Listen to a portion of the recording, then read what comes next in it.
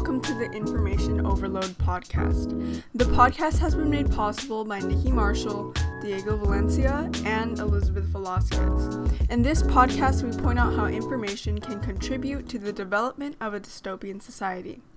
My name is Nikki, and thank you for tuning in. Today's episode will be all about censorship. Censorship is suppressed information that is deemed to be inconvenient or inappropriate. There are many things that cause people to use it. Censorship can be seen in a lot of the dystopian stories that we read and watch. For example, in Fahrenheit 451 by Ray Bradbury, we see censorship happen with the burning of books. It mentions, "Firemen were given a new job as custodians of our peace of mind, the focus of our understandable and rightful dread of being inferior. Official censors, judges, and executors." We can even see it being used all throughout history in our world today. However, we don't need to remain victims of censorship. There are ways to fight back. Censorship can be caused by a variety of things. For example, Elizabeth Purdy's article Censorship mentions how it restricts a person's ability to voice their thoughts by controlling what they say, write, and express in the arts or online. People allowed to share their opinions and thoughts freely could be obstacles to control. Gary Marks, the author of Censorship and Secrecy, Social and Legal Perspectives, describes censorship as the process of figuring out what is allowed and what is not allowed to be shared according to the standards in political, cultural, and religious and artistic topics.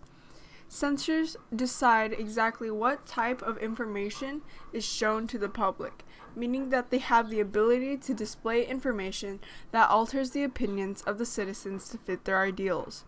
Marx also talks about how a lot of times censorship is used because it is assumed that all people need protection from content on the internet. Censorship is often rooted in its surrounding circumstances. Let's take a look at how censorship has previously and currently been used. According to an article by Laura Cunningham, Chinese authorities block access to more than 10,000 websites outright, while censoring content on countless more, particularly over content that they deem politically sensitive. The lack of access to sources causes the citizens of China to have little material to create opinions against the government. As a result, potential rebellion is diminished because the citizens' ability to express themselves is restricted. Suggestions have also been made in the past to promote the censorship of music. Elizabeth Purdy wrote how during the late 1900s, people believed lyrics that encouraged graphic acts should have been banned, along with songs that spoke out against war.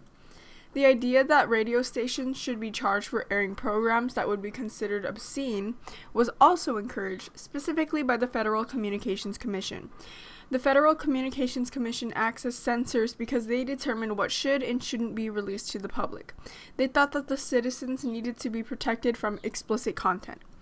It's also not uncommon for popular sites such as Twitter and YouTube to censor content. Amelia Niemiec, author of COVID-19 and Misinformation, wrote how company owners of social media platforms often filter through posts by users and censor any content that does not follow their policies and guidelines. Private companies that own social media platforms do this to guard people against inappropriate content. The use of censorship varies greatly as portrayed by history. It can seem tough to protect yourself against censorship, but there are ways to do it. For example, Purdy's article describes how anything that is illustrative or assertive in the United States is safe from government censorship. Censorship of speech that is simply voicing one's opinion is also prohibited according to the First Amendment. Under this rule, people are allowed to mock prominent leaders. The First Amendment in the U.S. Constitution combats attempts made by federal power to shut down the voices of the citizens. In other parts of the world that are less fortunate, people have still managed to find ways to protect themselves. Countering Chinese censorship by Cunningham states, movement protesters use more secure communication tools, paid for subway fares in cash instead of smart cards, disabled their phone's location tracking features, and used prepaid SIM cards to hide their online identity and reduce their digital trace. In China, censors heavily monitor their citizens to prevent any unapproved content from reaching the public. People using these methods to cover their tracks allows them to stay off the radar.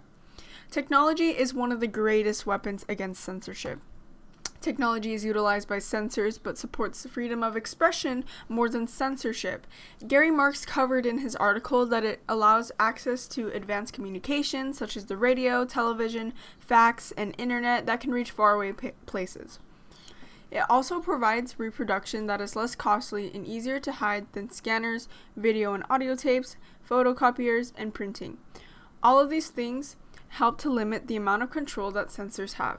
The advanced communication technology created severely hinders attempts at censorship. This is mainly due to technology spreading information incredibly fast, far, and wide. What you can do to prevent the misuse of censorship is to pay attention to how and why it has been utilized in our world. This way, you'll be able to identify when you or other people are being unjustly censored.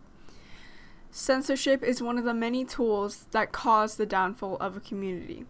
It silences the voice of the people and allows oppressive rulers and governments to strengthen their control over their victims, which is commonly seen in dystopian societies. It is key to understand how information can be seen and used in order to prevent falling into a dystopian society. Thank you again for coming to listen to Information Overload.